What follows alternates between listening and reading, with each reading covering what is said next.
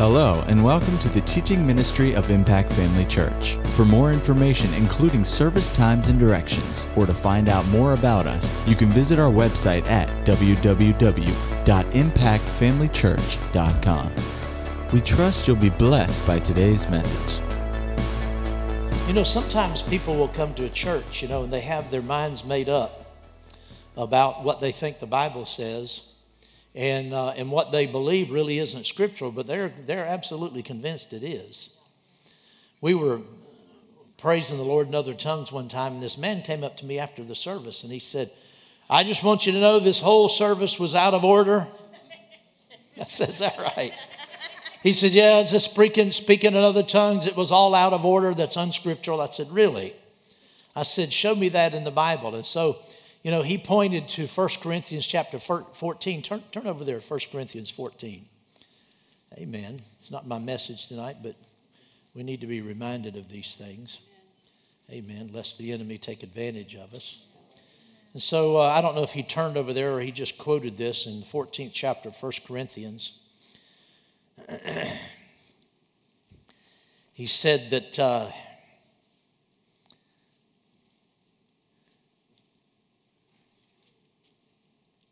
Verse number 4, he said, "He who speaks in the tongues edifies himself, but he who prophesies edifies the church. I wish you all spoke with tongues, but even more that you prophesied, for he that prophesies is greater than he who speaks with tongues, unless indeed he interprets, that the church may receive edifying." And if you go on reading this, it says, "Now, brethren, if I come to you speaking with tongues, what shall I profit you unless I speak to you either by revelation, by knowledge, by prophesying, or by teaching?" And he goes on to give some examples of, musical instruments. Unless they give a certain sound, then you won't know what's being played. Verse 9, "So likewise you, unless you utter by the tongue words easy to understand, how will it be known what is spoken? For you will be speaking into the air." He said this is all out of order, because there was no interpretation. It was all a waste of time. Nobody knows what was said. And I said, okay. Now, if that's true, then first of all, in the second chapter of Acts, on the day of Pentecost, it says that the Holy Spirit, they were all filled with the Holy Spirit, and began to speak with other tongues as the Spirit gave them utterance. He said, that's right. And he said there were people there from all of those nations there, and he said they heard them. They were speaking supernaturally in languages that were known to those people. I said, that's true. I said, but that was not the interpretation of tongues. No one interpreted on Pentecost Sunday. No one interpreted what was spoken in other tongues. That was not the gift of interpretation. They were speaking in other tongues. And it says that listed all those different places, because, this was a big feast in Jerusalem, Feast of Pentecost. And so these people, Jews had come, and sojourned to Jerusalem to attend this feast. And they were from all of these different places, listed all the different places. And all those different places spoke different languages. On the day of Pentecost, it said that these people were confused when they heard what they heard, because they said, "We heard you all speaking in our tongues, our native tongues, where we were born." But all those people weren't born in the same place. It listed all these different places. Well, that represented different languages. So somebody, for instance, from the Parthians and the Elamites, and I forget the different places, they named, there were a group of people from that location that heard what was being said in other tongues, and it was said in their language.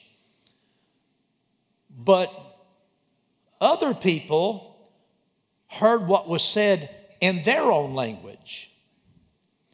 If you weren't from one of those places, you wouldn't have known what was being spoken.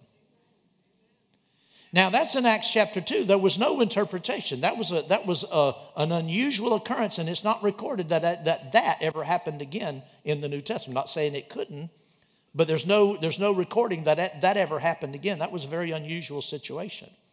So each one heard them speak in his own language. But now, if you were there and you heard someone speaking in your language, then you also heard someone speaking in somebody else's language. that you didn't understand. Because there had to be people speaking in tongues in all these different languages for all of these people to have heard them. So yeah, you heard them speaking in your own language and you understood that. This guy speaking in your language, you didn't, but this guy over here was speaking in tongues and you didn't know what he was saying. Are you seeing that? So there were people speaking in tongues and there were people hearing them and not knowing what they were saying. Knew what this guy was saying because he was speaking in my native language, but the rest of the crowd, what in the world were you saying? If you go on over to Acts chapter 10, Cornelius' house. Cornelius was a centurion. He was a prominent Roman soldier, so he was prosperous. He probably had a big house. It said all of his relatives and friends were assembled together. They were all there, so we don't know. It could have easily been a crowd this big. I mean, all of his relatives and friends. Well, everybody wants to be the centurion's friend. So there was no doubt a good crowd of people there. And while Peter was preaching, the Bible says the Holy Ghost fell on those who heard the word. And Peter and those with him from Jerusalem were amazed that on the Gentiles the gift of the Holy Spirit had been poured out. And how did they know? For they heard them speak with other tongues and magnify God. Now, there was no interpretation of those tongues. So the people there that were speaking in tongues didn't know what they were saying. Those from Jerusalem didn't know what they were saying, just realized they were speaking in other tongues. So if we're out of order doing that, then they were out of order on the day of Pentecost. And they were out of order in Acts chapter 10. And they were out of order in Acts chapter 19. Because in Acts chapter 19, Paul was at Ephesus, you remember? And he found certain disciples. And they ministered to them and laid hands on them. And the Bible says the Holy Ghost came upon them and they spoke with other tongues and prophesied. Didn't say they gave the interpretation of their tongues. So they spoke with tongues, no interpretation, and they prophesied. So there was no interpretation of those tongues. Now that's the three examples. Now we know that in Acts chapter 8, it's likely that they spoke in tongues, but it doesn't just say so right there in the text. We know that in the 9th chapter, the apostle Paul was Saul of Tarsus. He probably spoke in tongues then, but we don't know that he did, but we know he did later. So we assume he received when he was first filled with the Spirit, just like everybody else. But it's not stated. But the three occasions where it specifically mentions people being filled with the Spirit, speaking with tongues, there was no interpretation. So people there heard people speaking with other tongues and had no idea what they were saying.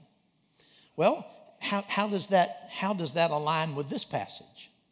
See, if you interpret this chapter of 1 Corinthians 14, if you interpret it in a very narrow, restricted sense in one way, then the day of Pentecost was out of order. Acts chapter 10 was out of order. Acts chapter 19 was out of order. Well, that can't be. That couldn't be true. And the key here, he says in verse number 6, now, brethren, if I come to you speaking with tongues, what shall I profit you unless I speak to you either by revelation, that is, give a revelation, or by knowledge, or by prophesying, or by teaching? You see, right now, I've come to you. I'm speaking to you.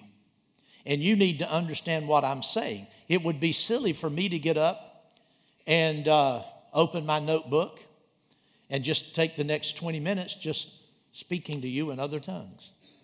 That wouldn't make any sense. Paul said you wouldn't know what was being said. But see, it's one thing to come to you speaking like I'm doing now. It's another thing to come to the Lord speaking. See, it goes on down in the 14th chapter of 1 Corinthians there. Let me get back to it. I think it's around the 17th verse or somewhere around there.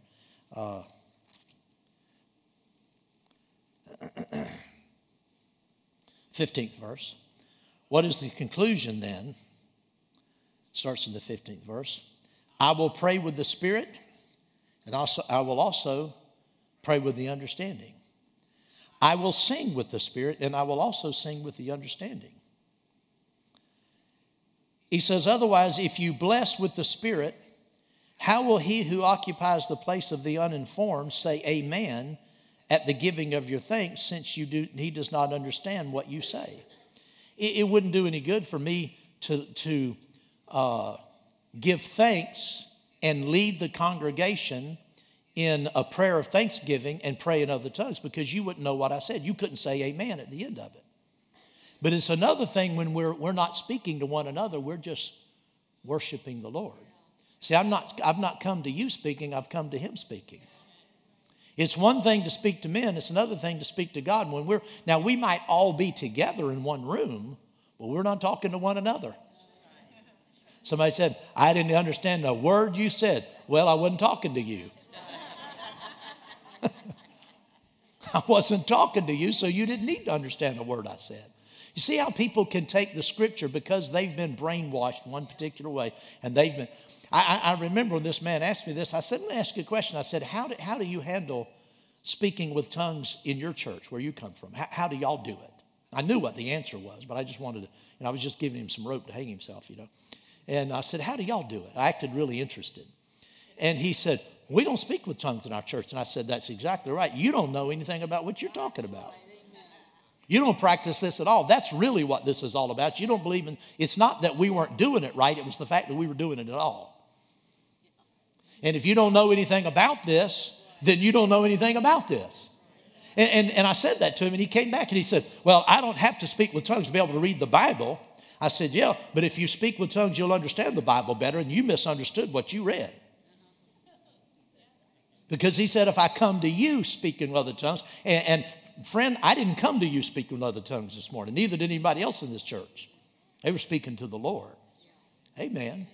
So people get, twisted and because they have their religious views.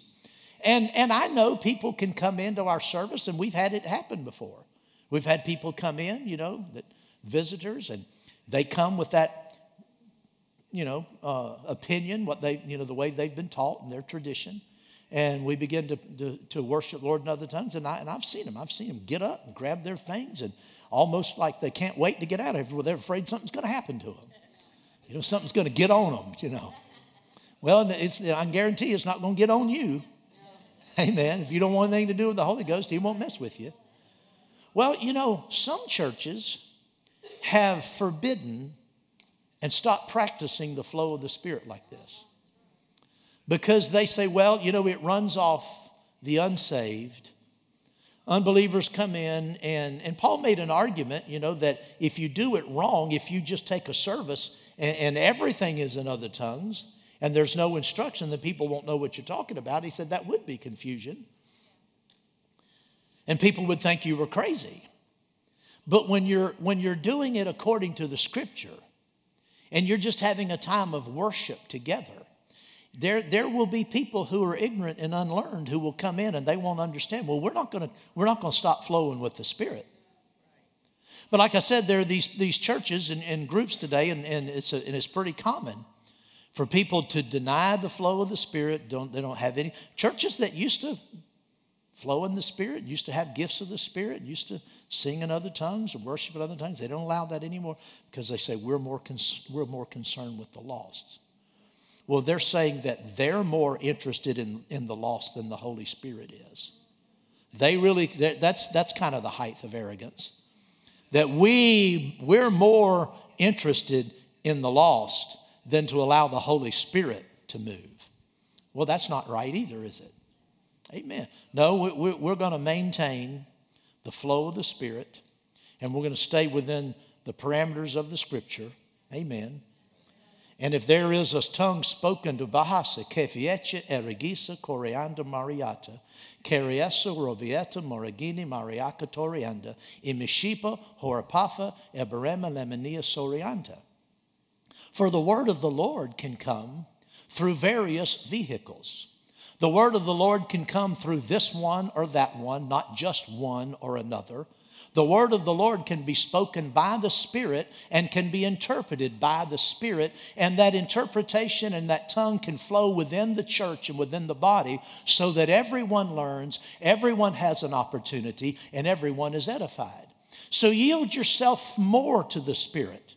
Give yourself more to the move of the Spirit, and you'll find the Spirit will move more in you if you expect Him to. If you don't expect Him to, don't expect Him to. But if you expect Him to, He will, says the Lord. Amen? So you can see there's a place for speaking in other tongues and then giving the interpretation of that. But then there are times when we're not doing that. Amen? Well, praise the Lord. Hallelujah. Glory to God. Did that help you? Well, it didn't hurt you, I know. Praise the Lord. Glory to God. Let me just take a few minutes tonight. I know the hour's running a little late, and I'm not going to prolong this, I promise. But I'm kind of running a parallel series on Sunday nights to Sunday morning. It's not exactly the same. Sometimes it spills over, but it's related, but it's not exactly. I'm following actually two tracks, but they're related to one another. And so we've been talking about evil spirits, principalities, powers, rulers of the darkness of this age, and wicked spirits in high places. We've been talking about the place and origin of demons and those kinds of things. And so we have to always bring balance. Not that we're unbalanced, but people can become unbalanced. And people can not hear things the way it was really said, or they can just get confused over things. And when it comes to the business of demons, evil spirits, I don't suppose there's another area of Bible doctrine or Bible belief or Bible truth that is any more apt to be taken to the extreme than the area of demons. It just seems that it's an area that people can easily get off. Last week, remember last week I told you the story of the ground that Brother Hagin cast that demon spirit out of. Remember that story? Wasn't that interesting? After the service, Julia came up to me and she told me about a church she used to go to where the pastor taught them that every time you buy a piece of property, before you buy a piece of property, you should pray over it and discern whether there's an evil spirit in that property. Am I giving the essence of what he said? And cast that out or else not buy it. And she was asking me about it. And I said, no, that's an extreme teaching. There's no Bible for that. There's no Bible for what happened in Brother Hagin's situation. I don't just see an instance of that in the Bible. In cases like that where something happens, you say, well, I don't see anywhere in the Bible where anybody cast an evil spirit out of the ground. Well, I don't either. It just happened. And in times like that, you have to judge it by its fruit. Well, did something happen, or did it just, Brother Hagin just do that and nothing changed? No, Pastor Moore went back to his home, had the ground retested, and it was clean. Now, how in the world can cast an evil spirit out of the ground clean up a toxic waste in the ground? How can that happen? I don't know. There are volumes could be written about what I don't know. So don't be surprised when I don't know. I can ask you a few things I imagine you wouldn't know either. All I know is it happened and it worked. So you have to judge things like that along this line. What was the result? Did something good come of it? Yes. Somebody said, yeah, but the devil can do some things. Don't give the devil so much credit. The devil's not going about doing good. Jesus went about doing good. Christians go about doing good. Good people go about doing good. The devil doesn't go about doing good. Well, that could have been the devil. He could have just done that just to deceive. But you see, the second thing you judge, who got the glory? Jesus got the glory. Everybody that knows about that and has ever heard that story, give glory to God. You know, the devil wouldn't have done anything to give God glory. Isn't that right? So no, we've never heard of that before. But because we've never heard of that before, we need to be careful and make sure we stay in balance. It's an extreme idea, and I was telling Julia that it's an extreme idea that the devil might be in a piece of property you have. And before you buy a piece of property, you need to pray over it and discern whether there's any evil spirits. That's an extreme teaching. There's no basis for that. So you wouldn't find that in the Bible. I told her, I said, since that happened, my wife and I have bought several pieces of property. It never occurred to me. I was there when that happened. I was in the room when Brother Hagin cast that evil spirit out of that piece of property. And it's never occurred to my mind, not one time until she said that, it's never occurred to me any of the other properties I ever bought. I won't need to find out if there's a devil in it. There might be an evil spirit buried down here. So it's never even occurred to me. No, you can't build doctrine or practices based on something that happened.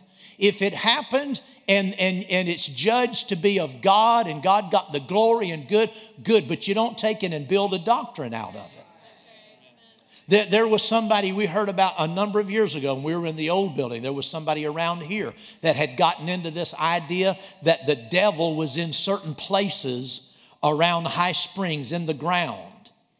And particularly in the springs. Does any of you remember this story? There are some springs around here, and they have devil names. Out at Jenny Springs, there's Devil's Eye, Devil's Ear. Understand that? Over in Gainesville, they're in the Millhopper areas, the Devil's Millhopper. What? These people got off, and it was an extreme teaching, extreme practice. It wasn't scriptural. They had the idea that because these springs were named after devils, that they must have devils in them. And so they were going around to these bodies of water, and they were attempting to cast the devil out of these springs based on their names. And then, you see, one error leads to another. They then came up with the idea that there were certain locations in the highway where people have had tragic accidents and have been killed. There must be a demon there that caused that. So you've seen the places where people put wreaths and out inside the road. So these folks would get together and they would go to these crash sites after everything was cleared up, go a day or two later, and they would go through an exorcism. I'm not making this up. I know you think I am, but I'm not. I'm not making this up. Am I telling the truth? Does anybody remember this? They would go through this exorcism, and they had a procedure. They had grape juice. It was almost like a communion thing. And they had salt. They would pour salt. I don't know what that had to do. The salt of the earth, I guess. I don't know.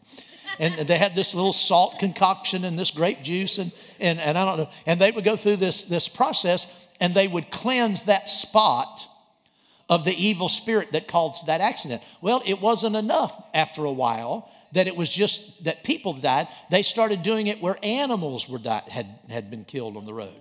So every place there was roadkill, you could go back a few days later and you'd find some salt and some grape juice and some crackers and grape juice and all mixed together. It was kind of weird. Well, then it developed into, they were visiting all the churches in the area because they didn't have a local church. This was just their thing. They did a little, home group. And so they started visiting the churches because surely there were demons in the churches.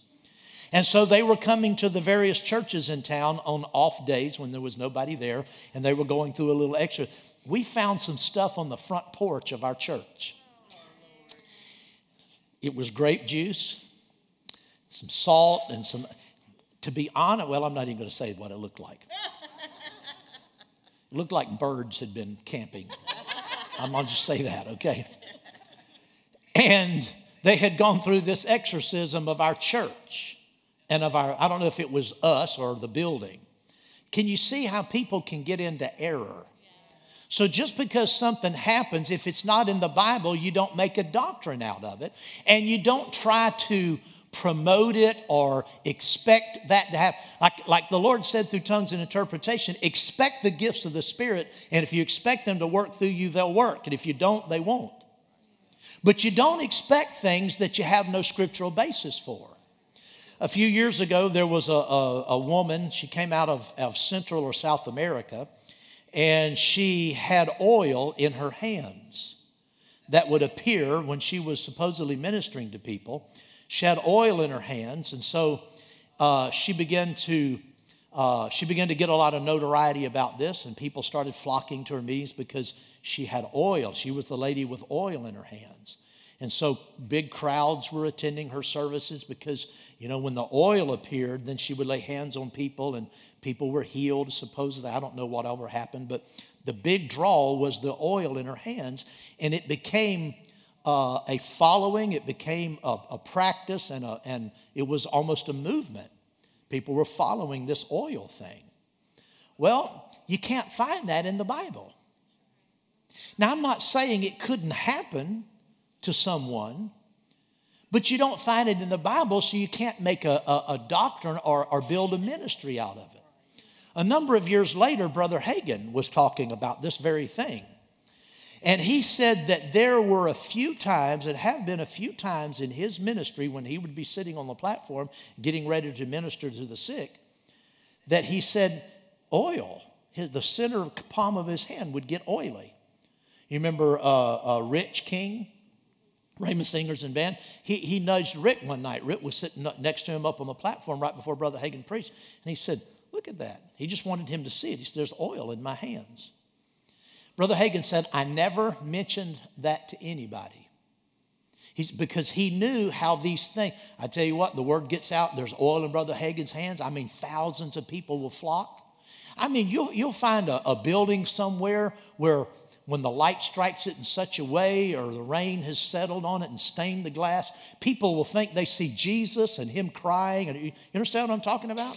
All these, and a lot of times it's Catholic people, not knocking Catholics, but a lot of times they're always looking for these kinds of signs, Yeah, and there's a weeping Jesus, appears in a stained glass somewhere. And I'm telling you, tens of thousands of people will flock to that. Well, that's not scriptural. So Brother Hagin knew that.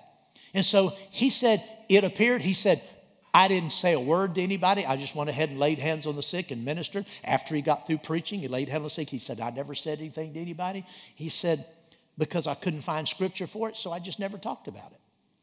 Well, that's the way we ought to be about the things of the Spirit. If the Spirit of God manifests in a certain way, well, thank God he manifested in a certain way. But we always base our practice on the Bible. If there's Bible for it, then praise God. If there's not Bible for it and something occurs and good comes, well, thank the Lord for that. But I said all of that talking about evil spirits. Some people can become so demon conscious. When you start teaching on evil spirits and demons, then suddenly there are demons everywhere to them. They see demons behind every bush, behind every door, and so everything has to, this demons casting out of here. You can't get caught up in those things. Amen. Stay in line with the word and don't get into excess. There's another excess that surfaced a few years ago among a lot of Rhema people. It was a man who was at one time Brother Hagin's crusade director for a short period of time, traveled on the road with Brother Hagin. When I went to Rhema in 1978 and 1980, this man was an instructor, a teacher, one of the professors there at Rhema. So you know that he had a good reputation and people trusted him, believed in him, and he had to have some goodness and balance in his life to reach that place. He's teaching at Rhema. But his wife was another story. His wife tended to be way out there. She tended to be on the fringes. She tended to sort of gravitate toward anything that was extraordinary and out of the ordinary. She just was drawn to those kinds of things.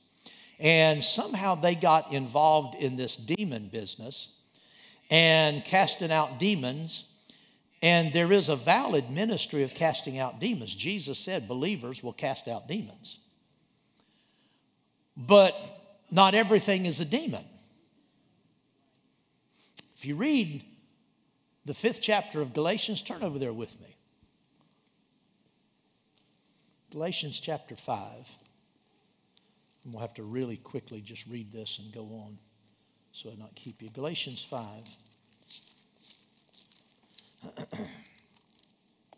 Hallelujah.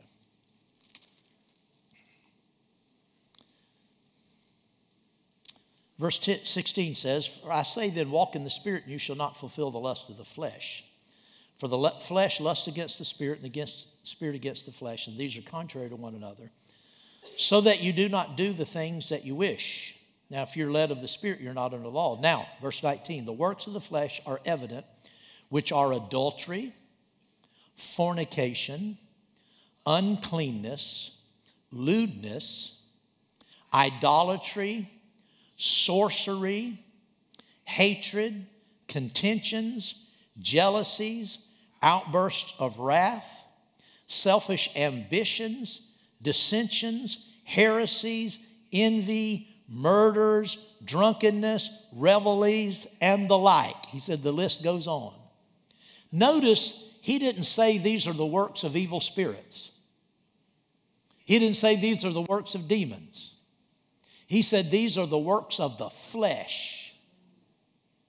So just because someone has a problem, we call it having a problem, they're just bound in sin. In some of these areas, there are people that say, well, this person's got an adultery spirit. This person's got a lewd spirit. This person's got, a spirit of, they really like that sorcery one. Ooh, sorcery, witchcraft. That's all, they say that's all. I mean, you get a lot of people jumping on that one. Oh, that's demons. He didn't call it demons. He called it a work of the flesh. Most of the problems we deal with are works of the flesh. I'm not saying the devil's not involved in it. He'll get involved in anything you give him place in. That's right. But even if you have idolatry, sorcery, jealousies, all of these things, heresies, is the devil involved in heresy? Sure he is. But if you'll put your flesh under, you can stop that stuff. And if you don't put your flesh under, nobody's going to cast it out of you because it's not a demon spirit, it's the flesh. Now, there might be occasions where it's a spirit that needs to be cast out of somebody, but not usually. There's not one example in the New Testament of anybody casting an evil spirit out of a Christian. Not one. Now, this man I was talking about, who eventually he was let go, his wife and he got so far out there in this demonology business that they taught that every Christian has demons that has to be cast out. He got so far out there as to say, now, of course, they left, the Hagins had to separate themselves from them. They moved to North Carolina and have had a church there for years. And it's been legal battles. There have been all kinds of things. They've kidnapped people and held them and done exorcisms, and so forth. They've done all these things, and they've been hauled into court. It's just a big mess. Yeah, a misbehaving child, that's a demon. Well, I've seen some children acted like demons, but that's just a joke, okay? They just needed their behinds beat, okay? But this couple, they said every Christian have demons. And this man, he said, I've never met a Christian in my life that didn't have a demon that needed to be cast out. So that means everybody he's ever known, everybody he's ever worked, Brother Hagin, everybody he's ever worked for, everybody. They have to have demons cast out. And this man, now I've never been in one of their meetings. This is hearsay, but I've heard it from a number of different sources, that it's not uncommon for this man to get up and preach. And he's hardly started preaching before his wife gets up and casts the devil out of him while he's preaching. Hold on a minute. My husband's yielded. He had an extra piece of cake that he's yielded to a spirit of gluttony. I got to call that gluttonous spirit out. Yeah, I know that sounds ridiculous. If you get outside the Word of God, you can get into some ridiculous things. I mean, they're casting gluttony spirits, lying spirits, lust. She's got up in church and cast lusting spirits out of her husband, all kinds of crazy things. That's not scriptural. You can get into error if you get out beyond the Word of God. Like I said, there's not one example in the New Testament of anybody casting an evil spirit out of a Christian. Jesus didn't cast any evil spirits out of his 12 disciples. Even after Peter denied him. Now, remember Judas? Judas denied and betrayed the Lord. And the Bible says Satan entered into his heart. Remember reading that in the Gospel? Satan, when they was there at that Last Supper, the devil finally entered. He had been working on him and dealing with him. And Jesus, if you go back and look at all the different Gospels, Jesus had said ahead of time, there's one of you that's going to betray me. He was giving this man an opportunity to repent, but he wouldn't repent. Well, the devil was talking to him and he was yielding to it, but eventually he yielded completely to that spirit, and it says that Satan entered him. So he was possessed and he betrayed the Lord. Well, Peter betrayed the Lord too. He didn't have an evil spirit in him. Jesus didn't. In fact, Jesus told the women, he said, go tell my disciples and Peter to wait for me in Galilee. He singled Peter out to make sure that Peter knew he was still welcome. Go tell my disciples and Peter to wait for me at the place that I told you about, because I'm going to appear to you. Isn't that right? No devils cast out of him. The disciples didn't cast evil spirits out of one another. No, we need to stay balanced. Stay in line with the Word of God. Yes, evil spirits do exist, but they have to be supernaturally discerned. Not every terrible trait somebody has is an evil spirit. Again, the devil will act on that work of the flesh, but it's nothing in the world but a work of the flesh, and we have to crucify the flesh. I mean, I wish it was so easy that we could just have, Monday night or Tuesday night, a special night for everybody to come in, and we'll cast all the devils out, and then you'll have victory for the next week until another one comes, and we'll cast them out again, and that you can just live that way. But I'm telling you, it's not that easy. The hard part is just submitting your flesh, putting your flesh under and saying, no, I'm not going to behave this way. I'm not going to talk this way. I'm not going to think this way. I'm not going to act this way. You have to put your flesh under and renew your mind with the Word of God. And if you don't do it, you're going to be tormented as a Christian, but you don't have to be. Amen. You can say no to the flesh. You can say no to sorcery. You can say no to jealousy and wrath and all the other stuff listed there, and anything that the devil's trying to do in your life, just say no. Nancy Reagan had it right. Just say no. Just say no, I'm not going to do it. Amen? Amen. Right. Now, when evil spirits are present, then you'll know by the Holy Ghost. Some people have categorized every physical ailment as an evil spirit. I have a book that I won't even tell you the name of, because I wouldn't want you to read it. It was given to me years ago. It was sort of a textbook for casting out devils. And I knew as soon as I opened it up and started reading, I knew right away it's not scriptural. But I kept the book because I just wanted to be able to refer to it. The writer had almost every ailment, all the common ailments that people have. And they had them associated with certain spirits. If you had trouble with your hearing, then there was a certain spirit that needed to be cast out. If you had arthritis, that was a certain spirit. And they had them tied to different sins you had committed. If you had arthritis, it was because you were a jealous person and you had yielded to jealousy, and that causes, I don't know which it was, but in other words, different diseases. If you had this, it was because, when you've yielded to these sins. And so you had, they cast those devils out of you. Well, that's not scriptural. Not all physical diseases. Now, we know that sickness can be a demonic oppression. Jesus cast a deaf spirit out of a man, a mute spirit. And when he cast it out, the deaf man heard, the mute spoke.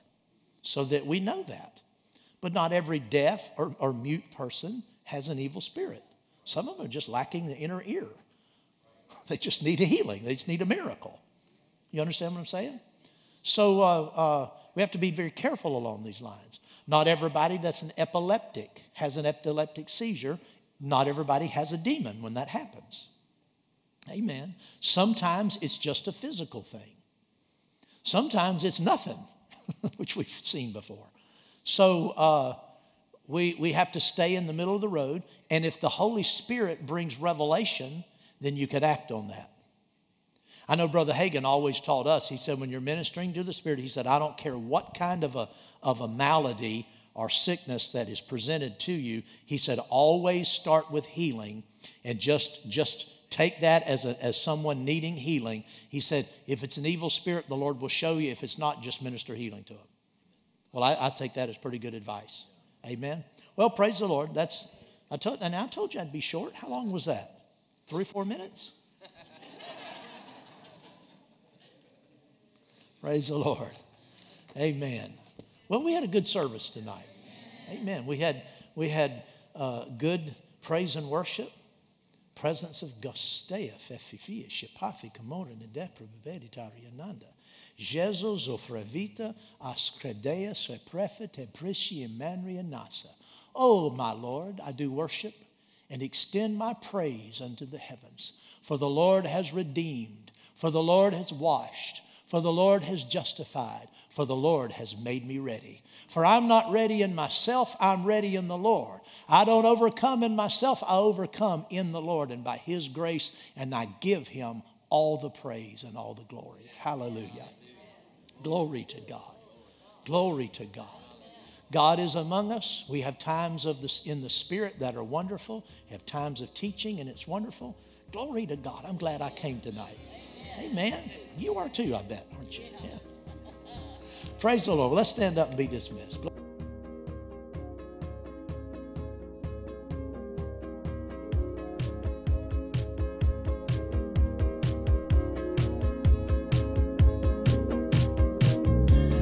At Impact Family Church, it is our desire to see you blessed through the power of the Word of God. We have been helping people to change their world for over 25 years through our dynamic ministries and teaching.